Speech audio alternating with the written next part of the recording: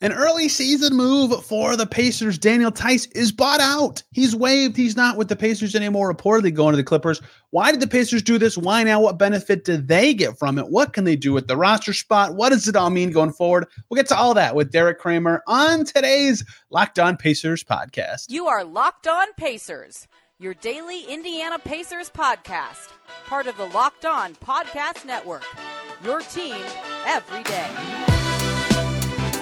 Happy Thursday, everybody, and welcome into another edition of the Locked On Pacers podcast, where we, of course, talk about the Indiana Pacers. As always, my name's Tony East. I cover the team for Forbes and SI, and today, different podcast than expected. Daniel Theis bought out. He's no longer going to be with the Pacers. He's going to go to the Clippers, reportedly. Why did this all happen? Why right now? What does it mean for the Pacers? What benefit do the Pacers get from this transaction and opening this roster spot? And like I just said, they have a roster spot. What can they do with it? Who could they bring in now, if anybody? And if they wait, what's the advantage of that? There's a lot of complex things going on with this, and the Pacers now have their favorite thing, more flexibility to figure it all out. Derek Kramer from My Pacers Blog is going to join us as we cut through all of the things you need to know about the Theis buyout. And at the end, for 10 minutes, we just rattle off some crazy Tyrese Haliburton stats because he's been that good recently, and we had to do it. It's an absolute blast of a show. Hope you enjoy. Let's just get right to it with Derek Kramer. Unsurprising news in action, a little bit surprising news in timing. No longer a Pacer, Mr. Daniel Theis. He has been waived. He's been bought out. He's reportedly headed to the Clippers, although I guess someone could sneak in with a waiver claim for some reason in the next 48 hours. That would make absolutely no sense. And here to talk about a transaction less than a month into the season. How rare is that? It's Derek Kramer. Derek, do you remember the last time the Pacers made a transaction this early in the season? This early? I have two for you that I can throw at you. Of course you do. I don't actually know if it's the last one, but I think it is. Did Dejan Giroux make it this far? Ooh. Is that one of them? That's actually a good point. I might have had the wrong answer to my own trivia question. I think he might have lasted longer than this, but that is a scary moment when I come up with the question and I still. How many games did Oladipo play before? Okay, Oladipo is going to be what I thought the answer was. He made it less than a month because they started around Christmas and he got traded like January 10th. This is bad. Okay, last year. This is not important. Either way, very rare to have transactions happen early this season. The Depot trade, Ben Moore got cut like 2 games into the season. So some stuff has happened before, but it's rare. Pacers buyout with Theis. Last week, after Sham's report, the first one came out over a week ago, I said the most likely outcome was a buyout if he was headed to the Clippers. However, I also said I didn't think it made a ton of sense right now for the Pacers, for the trade flexibility they lose. To explain that as briefly as possible, the reason Theis is on the Pacers is kind of what I'm talking about, right? His salary was critical in getting Brogdon to the Celtics and that bigger trade. Tristan Thompson being on the Pacers last year, very similarly, right? His salary was critical in balancing out the Haliburton, Hield, Thompson for Sabonis, Slam, Holiday trade. That's where those middling salaries can be valuable to make stuff like that possible. Especially with the cap space the Pacers had right now. Theis plus Wara before this could have fetched you like a $20 million-ish player. Now that option is gone. You'd either have to include McConnell or you can't do it at all. And so they still have cap space. Like they still have some flexibility to make trades. They didn't lose a ton here, but they've lost something. And that's why I thought they would wait. But if they value the roster spot, they know they're getting savings from an outcome that's going to come anyway. They don't lose enough that it's not a big deal. And if Theis could find another home, they could make up the money. It makes sense, I suppose. Yeah, it seems like they just kind of did right by Theis. Agreed. Because the Clippers don't this is even a temporary solution for them. Like once Plumlee comes back, he's probably in the same kind of boat that he was before. So Theis gets to play for an amount of time, and like Pacers kind of just did right by him, and like he sat on the bench on not wanting to for over a year. So you can't really blame him for wanting to leave. Yeah, like if you really think about his time here, like if you're him and you come into last year and you're hurt and then you rehab all this time and the team's kind of good. Like when he returned at the end of January, they were like above 500 still, I think. And Haliburton was out, but like they were competing. And then you don't play bad. You don't play great, but you don't play bad for your 7 games. and then you just get shut down. Like, that has to be so frustrating. You just grinded for months and like sought out all these surgery options to get back on the floor. So that had to be frustrating. And then this year to come in off the high of your life from a world championship, be fully healthy, something he stressed a lot at camp, and then still not get the job of backup center. Granted, at both times it made sense for the Pacers to do what they did. They should have gone young last year, and Jalen Smith has absolutely dominated in the role this year. But I get why he is just super frustrated, given that like in his non-Pacers settings, he's played very well. He recovered well. He found a great surgery. So I understand him being really frustrated. And Rick Carlisle said as much. He was like, yeah, I don't want guys on my team who are happy to not play. But it did lead to this being awkward. And I think that's why it made a lot of sense for if Theis knew he could make up the money elsewhere for this to happen, even if they lose some trade flexibility. Yeah, it's just the combination of the timing with the Clippers missing Plumlee and the fact that a Boston reporter was just curious and asked him, and Theis was honest about it and answered. Like, that just added some extra little pressure maybe to the situation that the Pacers were like, okay, this isn't worth holding on for the hope of making a hypothetical trade work down the line. Let's go ahead and let this guy go. I give Theis some credit. I was talking to Ben Shepard literally on Saturday. This was 4 days ago. And I asked him about bets that had been helpful to him 10 games in. And he mentioned Theis, right? Like, by all accounts, including Rick Carlisle's, he's been like around and in good vet and in the gym all the time. And when he played in that game against the Bucks, shot didn't go in, but like, he was fine. They didn't lose those minutes. He didn't look lost.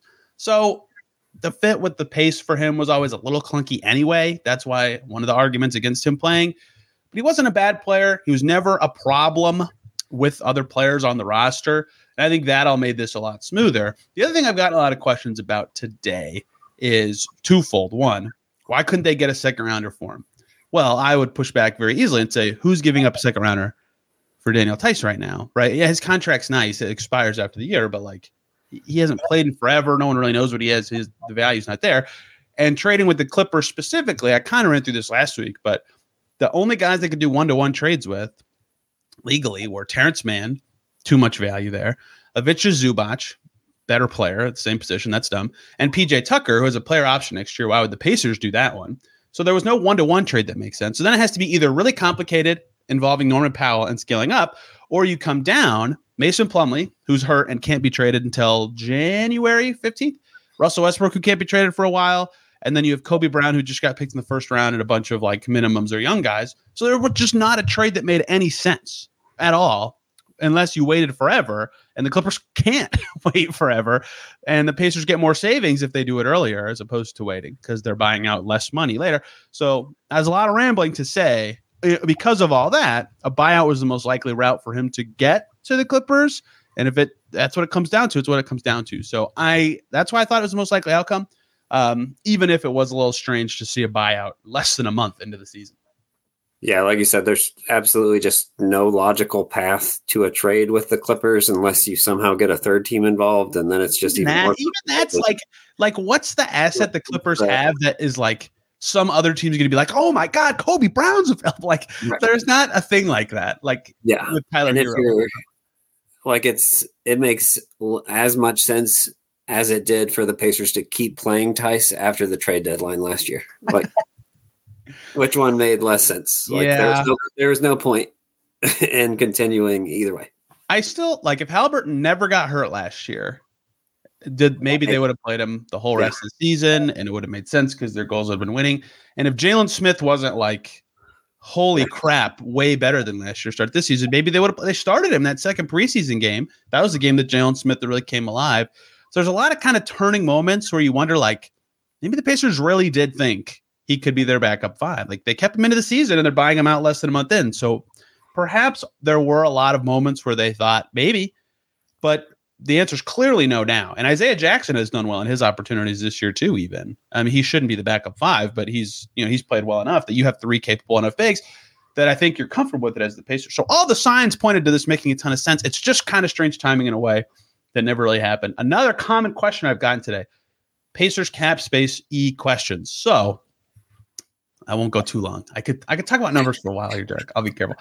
We are 26 days of the NBA season. That is almost 15% of the season. So the Pacers have paid Theis, or at least cap hit wise, will have Theis on the books for that much, which is $1.35 million of his $9.1 million salary. And then they buy out the amount that he is going to make up from the Clippers, the minimum.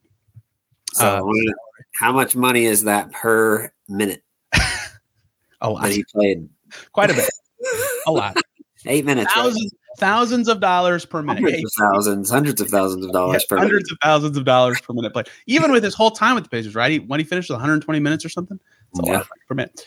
So the Pacers will owe cap hit wise what they've already paid him plus the amount that he had left minus a minimum. So that's going to be right about $7 million of a cap hit for Theis. So the Clippers then pay the rest. And so Theis' salary this season is the same as it would have been either way, assuming he clears waivers come Friday. So that's why he's okay with this. He doesn't lose anything. Pacers gain some money. Clippers get a player they want. So that's why the transaction makes sense.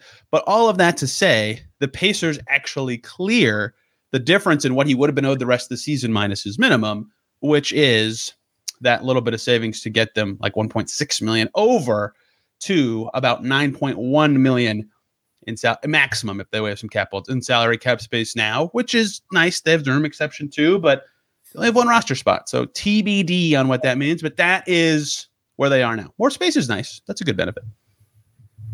Yes, I have nothing to add to your number.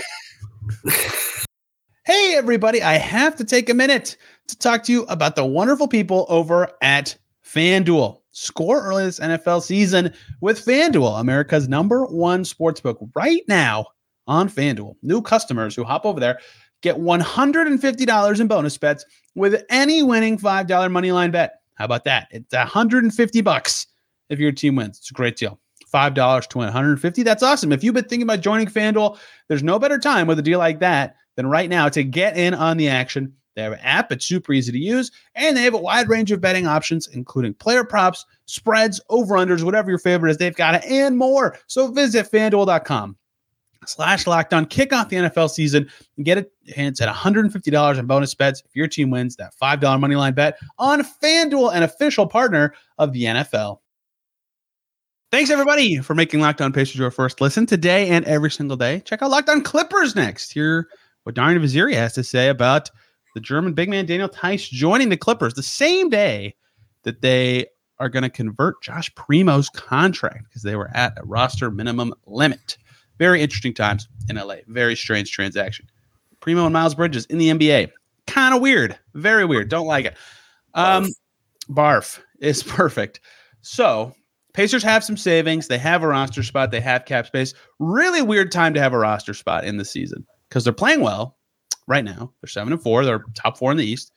They have a really deep rotation. They already can't play Jackson and Wara and their 2 first-round pick rookies. So it's not like it's like very obvious where they would go using a roster spot right now. And so for them, of course, that's tricky. And if you're a player agent, you're like, okay, I'm not going to play there if I go there now. No one's hurt or anything. So it's kind of hard to figure out exactly what this could be. Right, the most questions I've gotten were about the following players. I will sigh first and say Lance Stevenson. I got a lot of people asked about Lance. We'll talk about the structure that he theoretically fits in a second. But Lance was a common name that people said. Doesn't make the most sense to me, but sure. A lot of people ask about Oscar Tshiebwe. Talk about that in a second. He's on the Pacers already via his two-way, but they could convert it to a standard deal. And then a lot of people asked about James Johnson and George Hill, last year's superstar vets who were great in the locker room and are both free agents right now. So, Derek, I'll first let you react to those names, and then I'll explain how I would be thinking about this if I were the Pacers. So my only problem with your list is you left off one other Pacers connection. I did. That's a free agent right now. See if you can think of him. It's my large adult son. He just got cut by one of the worst teams in the league for Ish Smith. He's back. Edmund Sumner. He actually would fit pretty well with his pace as well. Makes sense. He plays defense. I'm just saying. I like Edmund Sumner. All those guys make sense to a degree. I think it's probably time to just let the Lance thing go. Like he's come back three times. It's been a lot of fun. It's just probably not going to be a fourth one. Probably I can't say like no. Like in a role where he's not playing, maybe that's. Garbage time would be the most entertaining thing in Gamebridge. Every time he came in, like fans would never leave for blowouts because Lance, Shepard, Jarris, Wara, and Isaiah Jackson is a nuts garbage time lineup. That is some pizzazz and some intrigue. Okay, so here's what I would be thinking as the Pacers. Congratulations, Pacers! Suddenly, by a stroke of Clipper luck, you have some random flexibility. You have a roster spot. Well, you don't need to blow that right away. So if I sign someone as the Pacers, I would like their contract to be non-guaranteed so that come January 10th, I can assess, or whatever, January 7th, I can assess, is this guy the right fit for me the rest of the season? I like Kiefer Sykes, or is it like a Keelan Martin where I don't need this and I'd rather have the flexibility, or is it Damian Wilkins, or it's a vet that helped us a lot, but we'd rather have the flexibility, right? There's a lot of ways you could do it, but filling up with a guaranteed contract for the rest of the season would surprise me, just given their situation and given what flexibility they could have to make trades with the cap space that they currently have. Yes, they lost some trade flexibility losing Theis, but like McConnell, who I haven't even like, he could in theory be the salary that Theis was in a trade. That would be different because he's actually good and valuable, but that is still possible. So like, there's still lots of trades they could make using their space. I would not try to sign somebody to a guaranteed contract right now. Okay, thing number 2, I would be thinking. Daniel Theis has played in a game. They actually like needed him in that game, right? So a center who is like can play but isn't expecting minutes does make some sense as a vet, especially. Go ahead. I disagree only because Jarris should just get the emergency 5 minutes. True, and the Toppin plus Neesmith scram and be the second he catches the ball method did work pretty well Tuesday night, even without Jarris. Okay, I will give you that. Plus, they have Sheboy on a 2-way. But I would understand that. I would understand a center. Same argument for point guard. If McConnell is at some point traded just because he could be an expiring contract, or because the Suns have interest, or just because he's a valuable player who's not playing, I'm not saying they should trade him, to be clear. Just like if there are reasons it could happen, you would need a third point guard immediately. Isaiah Wong didn't play point guard in college that much. Like having a vet there of the same exact thinking as center, someone who can play but doesn't expect to play, and especially so that, hey, George Hill, perfect kind of descriptor there. But Lance is kind of in that category too, right? That's what I was alluding to earlier. Like, I think if they signed Lance now, he would not expect to play, but he could play the one. He had a bajillion assists in that one quarter right after they brought him in before. That's a position that makes sense to me. They already can't play Wara and Jarris and Shepard. Like, they don't need another off-ball guard or forward to me. So those are the 2 positions that I would be looking to. And then the other thinking is they're 2-way guys, but I don't think any of them are ready for this. We can talk about that in a second, but what do you think about those positions? Is that wrong? Is that right? What would you even be thinking about there? I think I agree with you. I think if they wanted to add somebody immediately, I think it would have to be the Pacers have more options than normal to play point, but I think it would just have to be somebody that could handle the ball in like an emergency situation, like when they had Trevelyan Queen, who had to come up for a game or 2 last year on a 2-way. Isaiah Wong is not ready for that in the NBA to be a emergency point guard even. So like George Hill or Edmund Sumner would be my preferable options, just because they can play the one, and if you really needed them to play on the wing, they can do that too. And they're not like they're going to instantly be one of the better perimeter defenders. Well, maybe not one of the better with Neesmith, Nembhard, and Bruce Brown now, but better than many of the wing options on the Pacers already. So they're not going to like ruin you on that end. I think they could contribute if they absolutely had to, but they also wouldn't like be expected to play, which maybe that would be less appealing to Sumner. But obviously George Hill has already said that he wanted to stay in Indy when he was here last year. So would you opt for a vet, or do you trust what the Pacers already have there? It seems like they were okay with not having a vet in the offseason, but it feels like that was just because there wasn't a spot available. That's true. So like, I think that if they could use one on that, I think they'd be interested in it. But now that like the season started off well and like they have such good vibes anyway, like I don't know if they're going to be in a rush to sign anybody there. I agree. The other commonly thought of thing that I want to dig into a little more is the 2-way guys that have been brought up. So Shibwe is, of course, getting a lot of buzz here because, one, they cut a center, of course, right? Like, okay, center for center, that is logical. Two, in the G League, he's averaging like 600 rebounds per game right now. I'd have to check that math. Maybe it's 550, but it's a lot. Every minute he's getting, he is really learning a lot about defense right now. On this very podcast, he talked about that in the summer. Like, defending at Kentucky is like stand around the basket. There's no defensive three in the key. You don't have to get up that high. Guys can't shoot. Defending the NBA is like, dude, you're running around like crazy. He is a good rebounder. He has a lot of work to do and a lot of other skills. He'll even tell you that. He did tell me that on Tuesday at the Mad Ants game. I don't think he's quite ready to play NBA minutes, and they already have him under contract. Why rush to promote him? He's a restricted free agent next year. If he keeps getting better, that's great. Isaiah Wong, not ready for point guard skills. Similar vein. You already have him under contract. What's the point?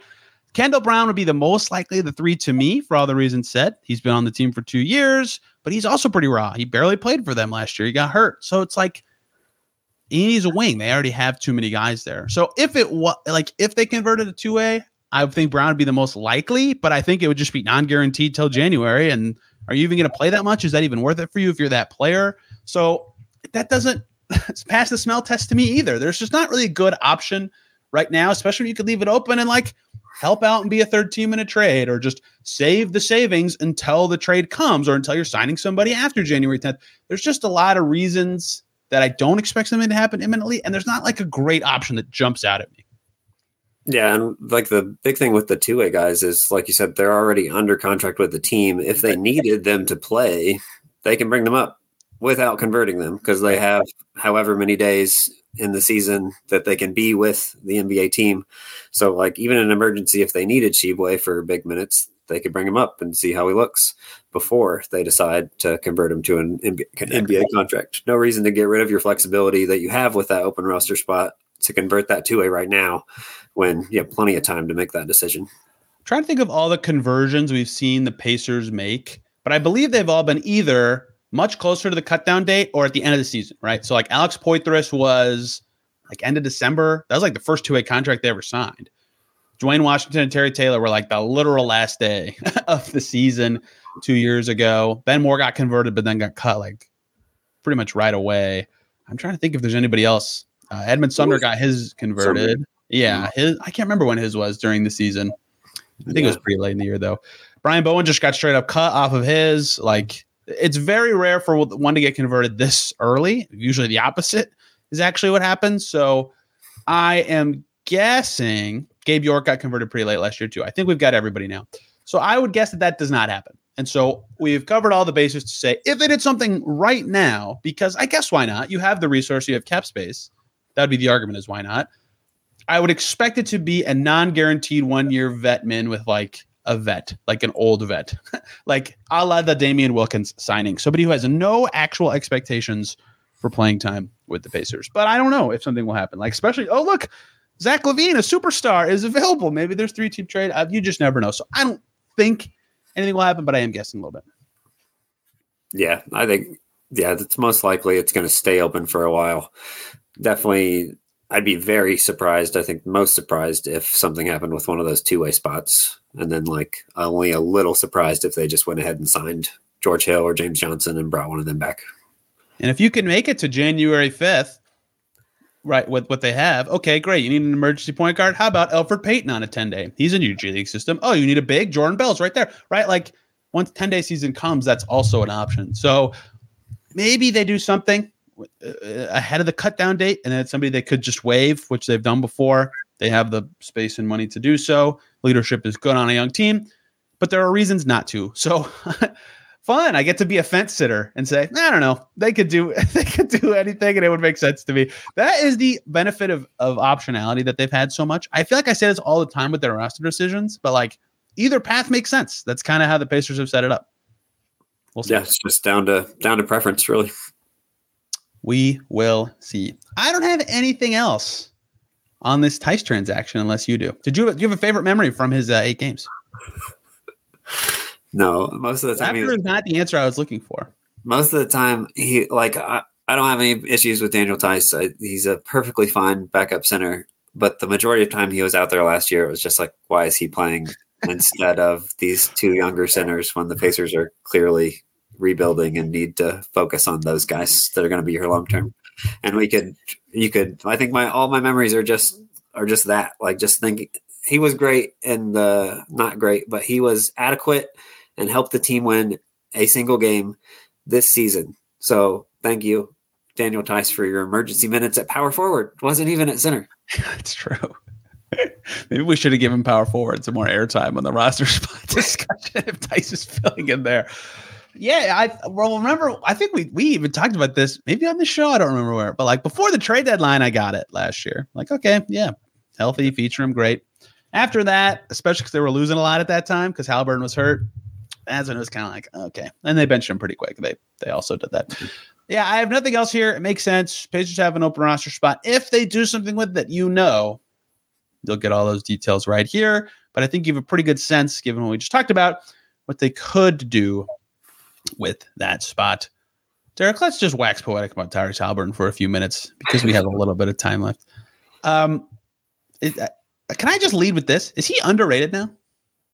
Hey, everybody. Before we talk crazy Tyrese Halliburton stats, have to talk to you about the wonderful people over at Jace Medical. We spend a ton of time talking together, you and I. We get fired up on wins and losses and transactions, who starts, who sits, and I'm thankful for that today. We got to talk about something a little more personal. I just learned that you can get a 1-year supply of ED medications. You realize what that means? Bring on extended travel, bring on natural disaster supply chain issues. You're covered.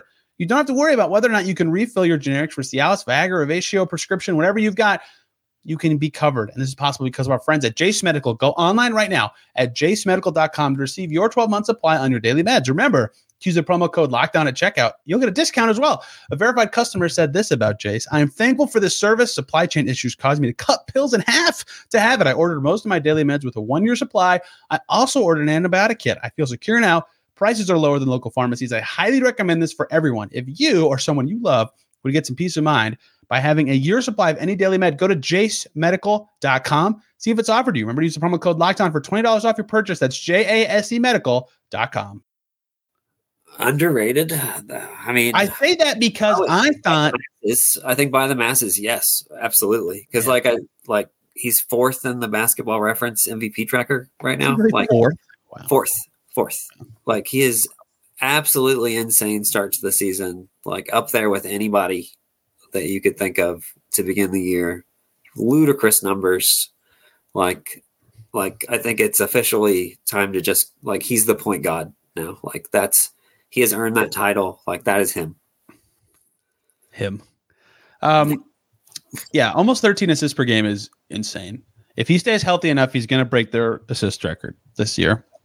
He could have last year if he played enough. So I asked that question because, like, all those top 100 rankings in the summer, which are normally content factories, but for me, a good gauge of like where people think about players. He was like between 23 and 28 in most of them. And then I forget which outlet had him, like 31st. I was always like, man, I kind of think he's closer to like 15 to 20 than all this. And top 10. Now, oh yeah, I was going to say now he's pushing like 10 to top 10. I don't know about, he's played like that this year. I can't shoot it down as quickly as I wanted to there, but all that to say, I think he kind of is. He really snuck, but it's not that, like, people watched him last year are not like that surprised, right? Because he had moments where he was this good last year. So that was my question. I mean, you just look at the numbers, like 12.5 assists. If he keeps that up for the rest of the season, nobody's done that since 1994. Like, it's been 30 years since anybody's averaged more than that. Was it Stockton? Yeah, Stockton, who's one of only 4 guys who have ever averaged 12 or more assists in a season. So, like, he's literally only 4 guys have ever even done that at all, and nobody's done it for that long. Like, Russ was close to 12 recently during one of his, like, he's got to do everything for the Thunder years, but nobody's been over 12 since then. Like, obviously, we're still early in the season. It's only been 11 games, 10 for Halliburton, but like, you just can't say enough about him. Like 50, 40, 90, he's clearing every one of those by, like, it's not even close. Like, he's got multiple percentage points on each one of those levels. 53, 44, 93 right now. and he missed a free throw last night. Like, what? Oh no. like it went down. Free throw. Yeah. So like, it's just, you look at the numbers, and the more you dig, the more ridiculous they look. We got the 32 assists thing with 0 turnovers over the last 2 games, which has never happened before. Like, he's doing things that have never been done. Like, you can't say enough about the Pacers star. No, no, you can't. He can do everything. When he's in there too, like even last night, Tuesday night, for those of you listening, he was seeing more attention. And he was like, okay, whatever. I can just ping it to Miles Turner and he can make good decisions. Or like, hey, I got Bruce Brown now. He can make good decisions. Like, that has helped a lot too. He still has to be on the floor. Like, there are some ugly moments when he's not there. Their net rating is really bad when he's on the bench. But when he's out there, it's not like last year where it's like, if he's not on, they can't do anything. They have other guys capable of moving the ball and passing as much as they do, which has helped a lot. And he's a big part of the identity. The fact that they can respond to his attention well is a meaningful step. Do you know their offensive rating per PPP stats, which tracks exact possessions and scoring data? Do you know their offensive rating this season with Tyrese Haliburton on the floor? 126. 127.6. So it's mine's an NBA number, but yes, like, and it's the highest. And you know who's number 2 and number 3 on NBA.com? Probably Miles Turner. Yeah, Bruce Brown and Miles Turner. Yeah, and it's all just because they're playing with Tyrese Haliburton. And like you said about how well the Pacers have dealt with the attention, like the last time the Pacers had a top 15 player, all NBA level guy, Victor Oladipo. Think about what that playoff series was like when the Cavs decided to trap him, and the Pacers were just a mess. They had no idea what to do. But if a team does that to Haliburton, they're just like, they're still living their best life. Like, Haliburton just picks that stuff apart. Like, it's night and day difference with how they deal with pressure, like you were talking about. There were crazy screenshots from that Cavs series where, like, Debo's double teamed, and then the guy that's supposed to come up and help him when he's doubled, which was usually Domas, was also having 2 guys on him because Vic couldn't throw the passes to the opposite corners or anything. He didn't have that in his bag, so that just screwed him. And they're like, all right, we'll bring another ball handler. They're bringing Tyreek Evans. It didn't work, but the extra ball handler was the idea. And Bruce Brown is now that added ball handler. And Mathurin is passing better. He's definitely not – the Sixers games are not evidence that he is passing better despite a good week last week. But everybody's moving it well, which has helped them maintain as much of their identity as they can. When he's out there and not killing it, when he's not out there, yikes. Yikes. It's the best way I can describe it. Their bench has played well, but it's because they mix in well with starters, right? So they have some questions there, but the numbers he put up in Philly for those 2 games is about as on the map as you can put yourself. I mean, what was it? 32 assists, 0 turnovers. He shot 63% from the field. Makes it a little easier to get rid of your 4th center when you're going to keep rolling with this guy on your team. Yeah, I think we saw Wob tweeted out like last year at this time he had the three games with 40 assists and no turnovers. So like he almost did that in 2 games this year. Like only like 8 assists. I know that's a lot. Like that's like 5th in the league per game. But Haliburton has been like doubling that per game. Like it's just insane. Yeah, that was my favorite tweet of a stat after the Sixers game was Pat Boylan's, which was 32 assists, 0 turnovers. He will go over the NBA record of 40 assists without a turnover, a record he already owns. Oh, okay. The other thing that, oh man, I just lost the train of thought completely. That's brutal. Okay, on that note, I will pivot away. But he's just been everything that the Pacers need him to be, and I think he's starting to reach underrated status. And hey, for a guy who needs to make All NBA to earn some extra money, boy, is he headed down that path. He is probably a 1st or 2nd team guy right now. Yeah, I think was it like a $60 million difference? He'll get a nice reward in it, but yeah, about that. If he can stay healthy, it's a nice little reward for him if he can keep this level of play up. Yes, it is. Man, I can't remember now. It was another stat I wanted to cite, and I am mad that I just it's gone. It is completely gone. That sucks. Well, Tyrese Haliburton. Daniel Theis. There you go. Saved it. Wow. You know what? If the Pacers want to give me money to buy thoughts out of my brain, I will allow that. I will accept that. Oh, dang. We'll pitch that to KP next time. That's right. That's right.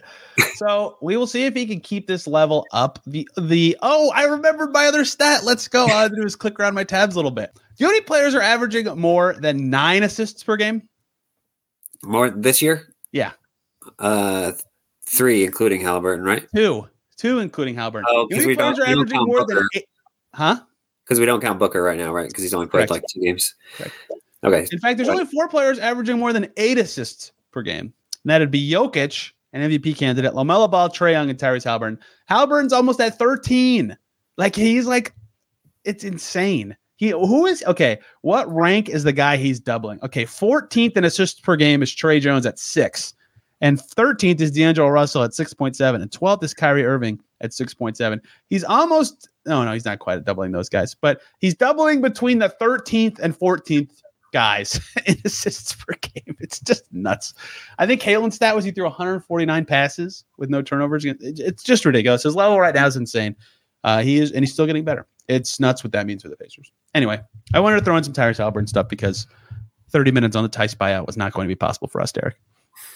Yes, it's I think we did pretty good. Like all things considered, we made it a long way just talking about the implications. There's a lot of bases to cover, I think. Maybe that's just because I'm like too into cap stuff. I think there's a lot of interesting stuff to cover, right? Right? Yes. Right? Yes. You love the salary cap and the CBA. Yes. Everybody loves watching me click back through my tabs to look at all the Pacers 2A guys and which ones have been converted in the last 6 seasons since I started the 2As. I'm sure everybody thought that was riveting stuff. Speaking of riveting stuff, tomorrow, lots to get to. I want to talk about why I think the Pacers' next, let me count really quick, stretch of games, but specifically their next 5 games is one of the most pivotal stretches of their season. Plus, Zach LaVine. Whoa, what does that mean for the Pacers? More specifically, Alex Caruso. Hello.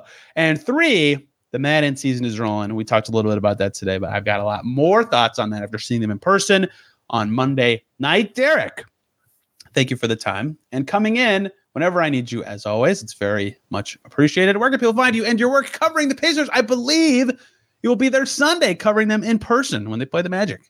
Yes, I will be in Gainbridge covering the Magic game.